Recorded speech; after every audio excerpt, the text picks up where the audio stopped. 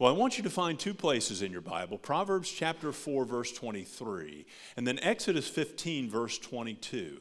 We're in this series entitled Caring for Your Heart, and we're often repeating 8 important statements.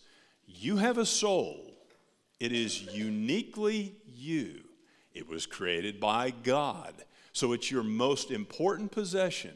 It will exist forever, either in a place called heaven or a place called hell.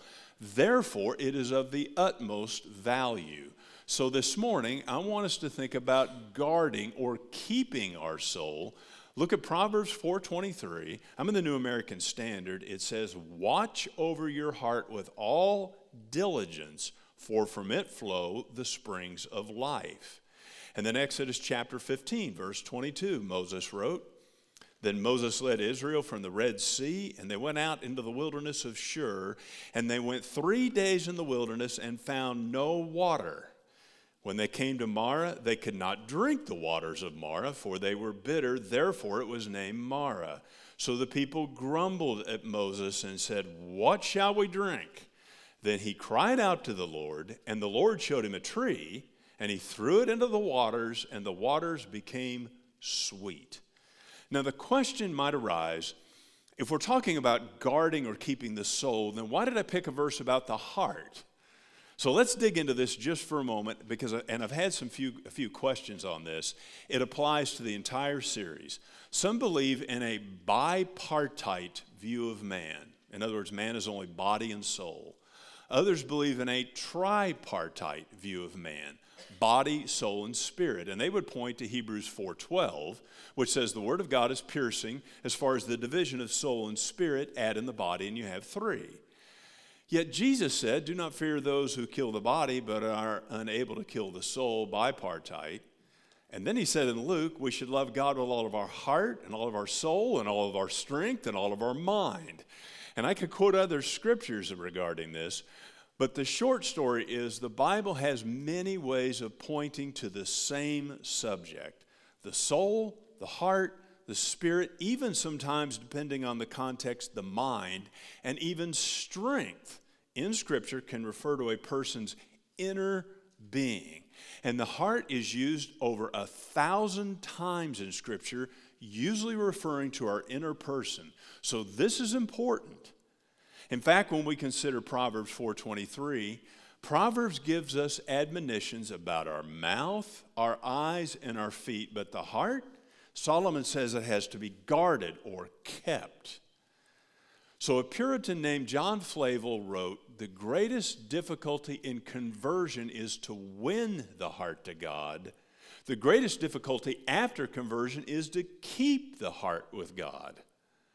Even after we think about all that Jesus has done for us, even when we rejoice in His grace, His patience, His provision, His mercy, His glory, our heart still drifts. There's another, it's a well-known quote, and it's by a Puritan named Octavius Winslow.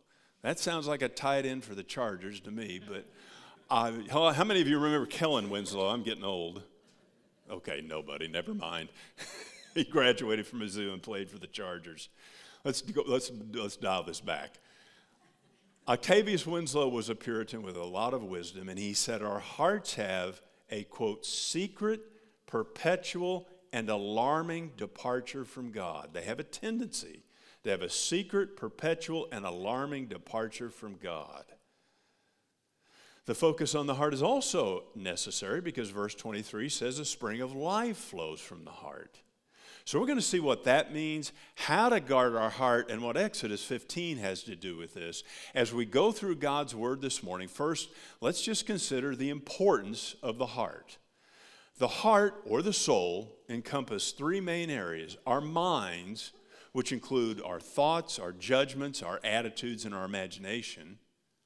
Secondly, our affections, which include our emotions, our desires, our longings, even our dislikes. And then our will, our choices, our decisions, and even the motivations behind those. That's our whole person. So it has to be guarded with all diligence because your heart and mine is under a 3-flank attack. The world comes at us from one side, the devil comes at us from another, and the clandestine attack, the one that sneaks up on us, the one that we do not think of as something that will attack us, the clandestine attack is our own heart. Our heart within us is a Judas. It wants to hand us over to sin. It's deceitfully wicked, Jeremiah says. It's often a traitor. But there's something else you need to know about your heart. God wants it. Proverbs 23:6 says, or 23:26 says, my son, give me your heart. God wants your heart. I'm not referring to salvation. He wants you to be on board with who he is and what he's done, that you rest in his grace, but you're also involved in the kingdom that he's building and the kingdom that he has to come. And it's so easy to think that we're on board, but Isaiah said something of the Hebrews that is true of us. He said, these people draw near with their words and honor me with lip service, but they remove their hearts far from me, and their reverence for me consists of tradition learned by rote. So that's the importance of our heart, which leads right into the purity of the heart. Now, it's been rightly said that God is more interested in who we are than what we do. The who you are is your soul. That's your heart. It's your very being. If the heart is wrong, then the life is wrong, regardless of any apparent outward fruit. If the heart is right, then the life is right, regardless of any apparent outward fruit. If there is anything that the last 10 years has taught us in evangelicalism, it is surely that outward ministry and apparent fruit are never better than the man or the people behind it. It grieves me even to say this. The stunning fall of Ravi Zacharias in RZM ministry, Johnny Hunt, Mark Driscoll, Sovereign Grace Ministries, Tullian Chavidian, Ted Haggard. I could keep going, but they demonstrate this truth. And since this is true, purity of heart is vital to Christian living. Look again at verse 23. It says, from the heart flows the springs of life. The word springs means source. So everything you do comes from what's in your heart. Everything you are comes from what's in your heart. Your virtues and values, what you really think, and ultimately how you respond to things come from your heart. This is why the who you are is more important than the what you do. So it means there's a need for the personal awareness of purity. Stephen Olford said, if the center of the life is holy, then the circumference of the life is holy.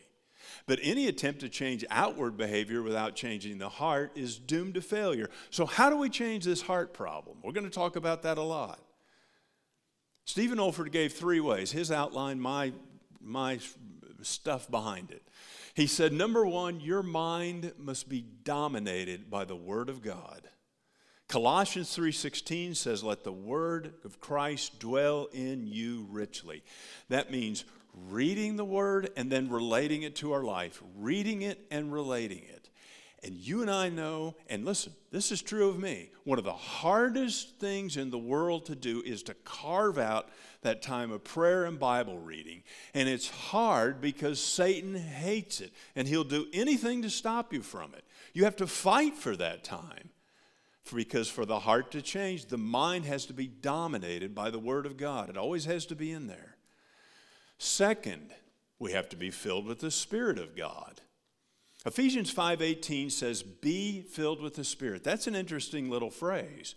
It's written in the imperative tense. That means it's not a promise to claim, it's a command to obey. So how do we do this?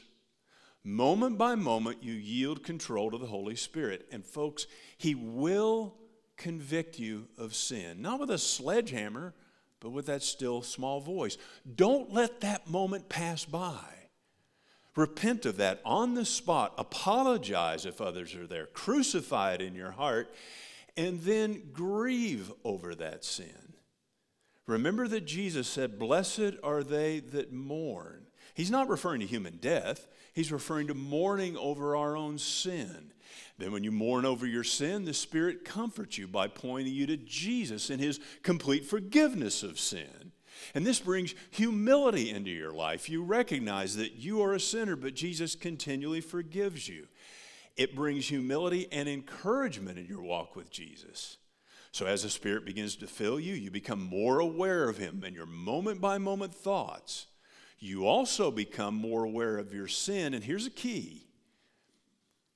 You become more repentant over your sin. Some of you just tune me out, tune me back in. Repentance is so often misunderstood. It's looked on as a negative, but repentance is a blessed, ongoing part of the Christian life. J.I. Packer said, repentance is turning from as much as you know of your sin to give as much as you know of yourself about God to as much. I blew that. Let me try it again. This is why I'm reading it. J.I. Packer said, repentance is turning from as much as you know of your sin to give as much as you know about yourself to as much as you know of God. Turning from as much as you know of your sin to give as much as you know about yourself to as much as you know of God. So as you repent, you're just surrendering yourself more and more to him. And being filled with the Spirit is not a matter of you getting more of him. It's a matter of him getting all of you. So your mind must be dominated by the Word of God. You must be filled with the Spirit of God. And then you must be motivated by the glory of God. 1 Corinthians 10:31 says, whatever you eat or drink or whatever you do, do all to the glory of God. Our motives are never perfect. We demonstrated that last week. If you were here, I tried to open that umbrella again and I threw it away. It was broken. Ask God to purify your motives and then move forward. Ask Jesus to direct you into thinking, walking, talking, living, and serving in ways that bring glory to him. To quote Olford again, he said, our devotion and service to God can only be accepted if they proceed from pure hearts. He did not say perfect, but he said pure. So there's the personal awareness of purity. There's also the practical awareness of purity. How can we get an idea of what is truly in our heart? And the answer is to have a spiritual MRI. John Flavel said, heart work is hard work, but to shuffle over religious duties with a loose and heedless spirit will cost no great pains. But to set yourself before the Lord and tie up your loose and vain thoughts to a constant and serious attention upon him, this will cost you something. So let's do an MRI of the heart this morning with the definition of the heart being the mind, affections, and wills. I'm going to pose some questions. Some of you are going to want to hear these again. This will be on YouTube right afterward, and then when Nathan gets back, he'll post it to our website. Some of these questions are original with me. Some of them are not. But let's start with the mind. How often do you think about spiritual things? The person and work of Jesus, the grace of Jesus. One writer said, how many Christians today could sit in a room without any resources and think about Jesus for more than 5 minutes before they run dry? John Owen wrote a book called The Mortification of Sin. In it he asks, what is the proportion of your spiritual thoughts compared to thoughts about other things? In other words, what do you think about when you're not actively engaged in something? We know how easily distracted we can get during a quiet time or a sermon. Are we distracted about Jesus and spiritual things while we're doing something else? What's the predominant character of your thoughts? Are they often negative and critical and judgmental? Do you try to think about what Paul said in Philippians 4:8? Whatever is right, whatever is pure, whatever is lovely, whatever is good repute, if there is any excellence, if anything worthy of praise, dwell on these things. Here's one that I think is pretty frank. Are you jealous of other people? Pause on that one for a minute. You think in your heart, I don't like that person over there, but the real reason is envy. Is covetousness often on your mind? Are your thoughts always dominated by comfort and leisure and travel and sports? That's the mind. MRIs aren't always pleasant. This will be over in a few minutes. Number 2, the affections. What are your predominant emotions? Is it joy, anger, self-pity, gratitude? Do you get your feelings hurt easily? How would those who know you best answer that question? If you struggle with a sinful emotion, what steps are you taking to mortify it? In other words, put it to death. Paul said he buffeted his body to make it his slave.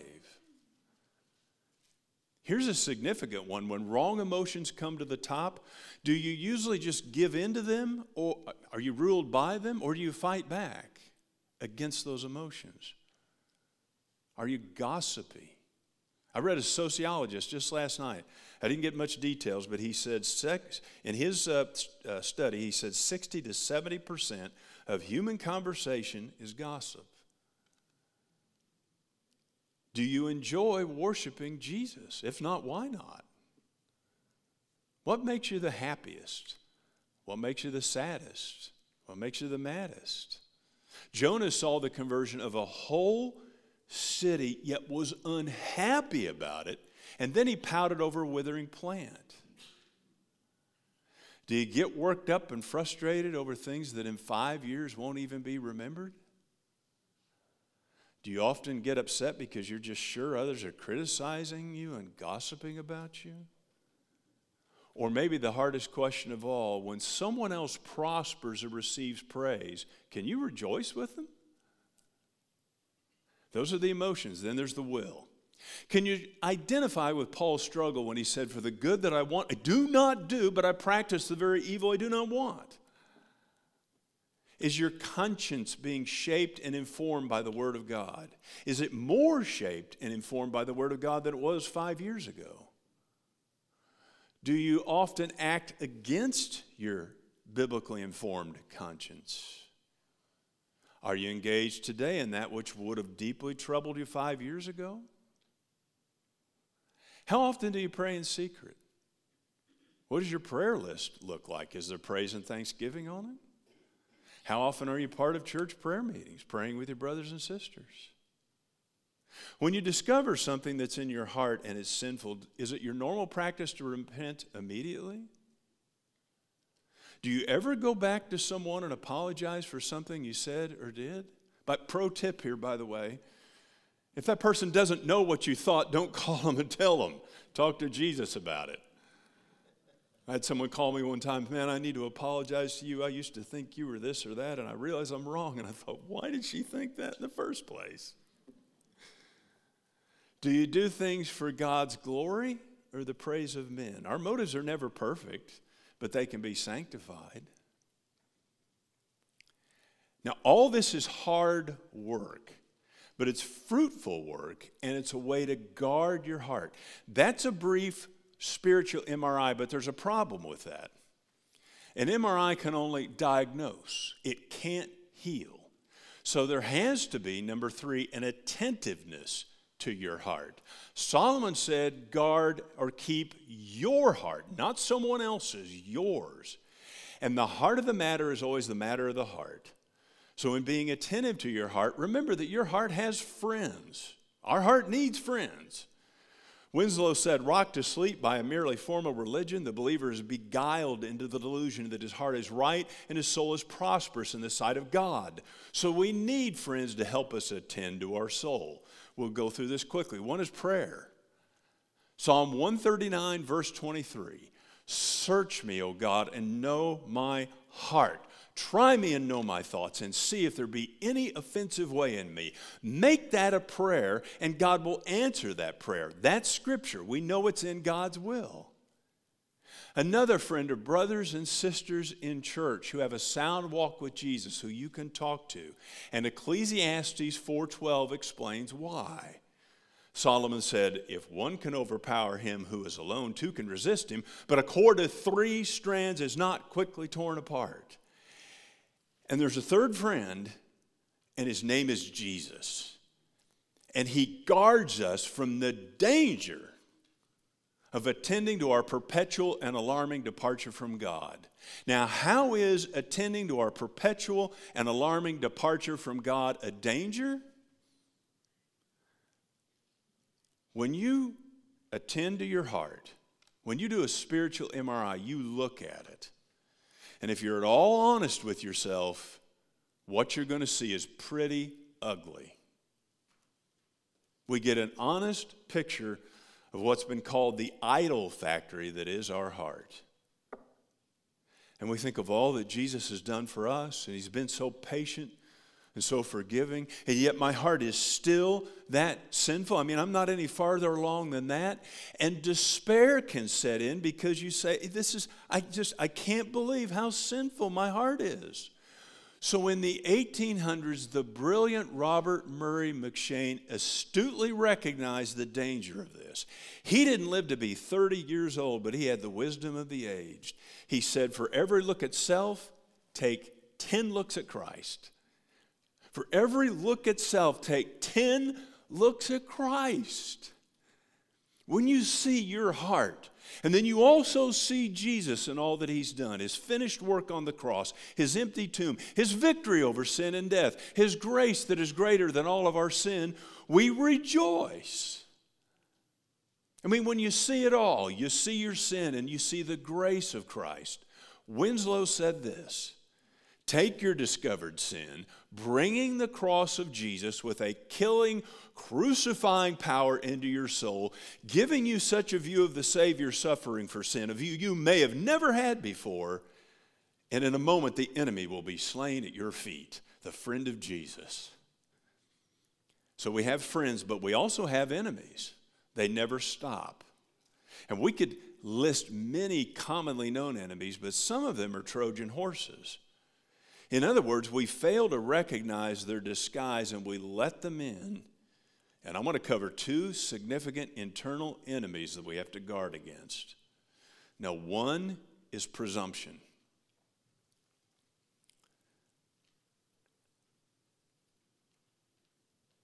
Some see Christianity as merely a message of forgiveness. Ask them what it means to be a believer, and it's this. Well, if you believe in Jesus, your sins are forgiven. And technically, that's true. But despite that belief, the life goes on unaltered. It's a head belief, but the heart is not changed. There's no heart belief.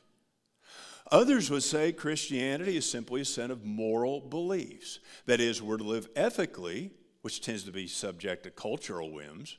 We're to live morally, which tends to be subject to political predilections, and we're to work diligently. But the heart has never changed. There's no heart belief. In both cases, there's a presumption upon God. Ephesians chapter 2, verses 8 and 9, in my estimation, are the magnum opus in the Bible on how to be saved. If you just had to summarize it quickly, that's what I would give to someone. We're saved by grace, through faith. It is the gift of God, not of works, so that no one can boast. But verse 10 is something we shouldn't leave out. We are his workmanship, created in Christ Jesus for good works, which God prepared beforehand so that we would walk in them. Works and walk. If we can summarize all that, it comes out like this. Belief always affects behavior. Belief always affects behavior. The gospel encompasses our entire life. Presumption occurs when there's a head belief, but there's no heart belief. The heart has not been changed. Salvation occurs when the heart is changed by the power of the risen Jesus. There's a belief in the risen Jesus. He changes your heart. You're a new creation in Christ, and then biblical behavior will follow. How many of you have read Pilgrim's Progress by John Bunyan? Okay, it's a great book. I really want to commend it to you. He wrote that book in prison. And in it, he wrote of a man named Presumption. Christiana, the main character, came upon Presumption and his companions, Simple and Sloth. All three were in chains, but they didn't seem to care. So he warned them of the danger to their soul. He said, The devil can come by and you would be prey for his teeth. But then he said he could show them how to remove their chains. And simple said, I see no danger. Sloth said, a little more sleep. And presumption said, each tub must rest upon its bottom, which likely means everyone can stand on his own 2 feet. So they ignored Christiana's offer of help. Later, he and his fellow pilgrims doubled back. Simple, sloth, and presumption had been hanged by their own chains just a short distance away from this hill that had 3 crosses on it.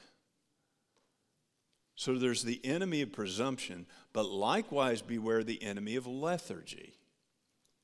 Now, I've heard it said that America is the hardest place in the world to be a Christian. I don't believe that. But the blessings of America do lead to an expectation of a comfortable life. Some of these people at the eyeglass clinic in Mexico had to row a boat across a lake or a river just to get a pair of used eyeglasses that many of them had never had before.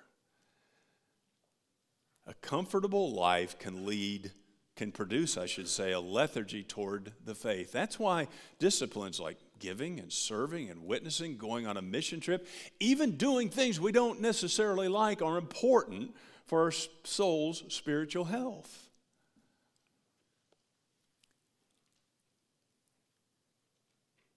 In Matthew 24, Jesus said something that it's always concerning to me. He said, because lawlessness is increased, most people's love will grow cold. That's a prophecy. Most people's love will grow cold. I don't want my heart to become so hardened with all the evil and wickedness and injustice in this world that I just grow cold and unfeeling. Man, I don't care about my lost neighbors anymore. I don't care about my church. I'm out. I got my ticket to heaven, so leave me alone. That would be an extraordinary neglect of your heart. But here's something I've learned. Your heart can easily become harder as you grow older. You get bumps and wounds and heartaches and scars. You get spiritually worn down. The danger is that you shut down. So J.C. Ryle said lethargy, or idleness as he put it, is the devil's best friend. He said an idle mind is like an open door, and if Satan does not come in it through himself, it is certain he will throw something in to arouse bad thoughts in us. Do you realize that no created being was meant to be idle?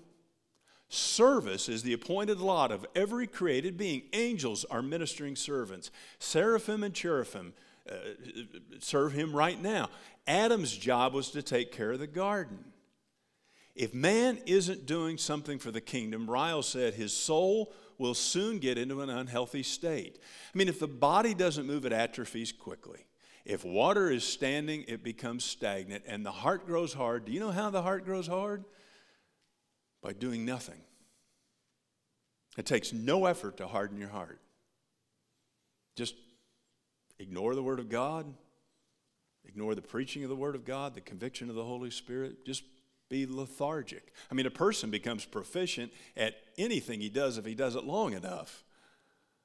So the heart can become this unattended plot of ground full of noxious weeds and thickets. To use a medical term, it will be sclerotic, rigid, and unresponsive. That's where we need, number 4, the cleansing of the heart. And this is where Exodus 15, beginning in verse 22, comes into play. The Hebrews were slaves in Egypt. Moses led them out with signs and wonders. And all the people, remember this, they see the extraordinary deliverance of God when the Red Sea collapsed on Pharaoh and his army. So now it's on to victory. But in verse 22, it says they went 3 days in the wilderness and found no water. Verse 23 says they found some water, but it says when they came to Marah, they could not drink the waters of Marah, for they were bitter. Remember, at this point, they had seen God's power over creation. He turned the Nile into blood. He parted the Red Sea. He could surely turn bitter water into potable water. But even though Moses had led them out of bitter slavery, they turned on him and bitterly complained against him, and that was a practice often in the wilderness. And folks, if your default practice in life is to complain and find fault and grumble, then please learn from this. 1 Corinthians 10:10 says, "Do not grumble as some of them did and were destroyed by the destroyer."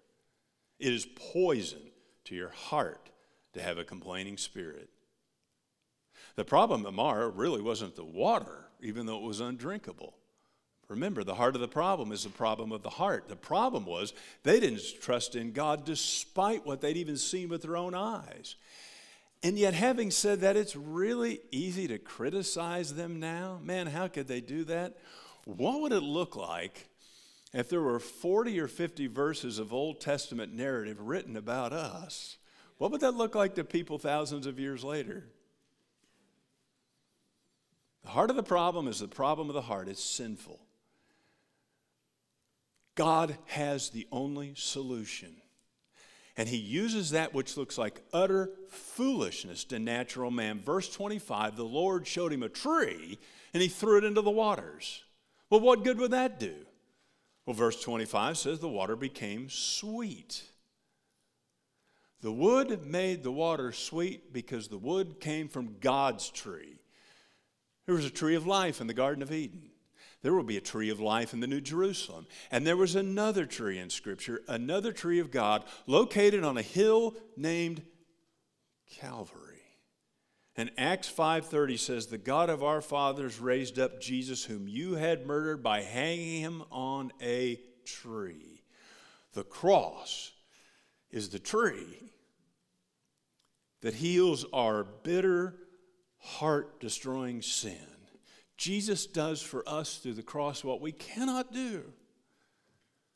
By his death and resurrection, he cleanses us from sin. He makes our soul holy and undefiled in his sight. And if this morning you would say, "I have never experienced that," then I want to invite you to become a Christian, to be saved, to genuinely turn away from your sins and trust fully in Jesus alone for salvation. Not your works, not your walk, not what you can do, what Jesus has already done. And I want you to know something. If that's you, and you say, "I'm not a Christian," maybe you're saying, "I'm not interested," maybe you're saying, "Well, you've got my attention." There are people here that are rooting for you. And you say, "These people don't know me." No, that's true. They may not know you. But we have a church full of people who come to church on Sunday morning, and one of their prayers is, "Lord, if there's anyone here who's not saved, I pray that you would save them." You've got people rooting for you. You've got the Holy Spirit drawing you to Jesus. And don't stop there. Put your faith and trust in Christ. If you have questions about that, or that's something you've done today, grab that little card and fill it out. Put it in that basket, and I will be in touch with you. Or talk to me, talk to someone else here, and just say, "Hey, I've got some questions," or "I've been saved, what do I do next?" We would love for you to enter the joy of the Christian life. And I know many regular West Haven people have heard this, but I didn't get saved until I was 24, so I remember the battle that is going on. If that's you, there's a battle that's going on in your heart. It's not your body. You may have some adrenaline right now. I did. But the battle is not in your body. It's in your heart. So surrender your life to Jesus today. That's the invitation. Would you pray with me?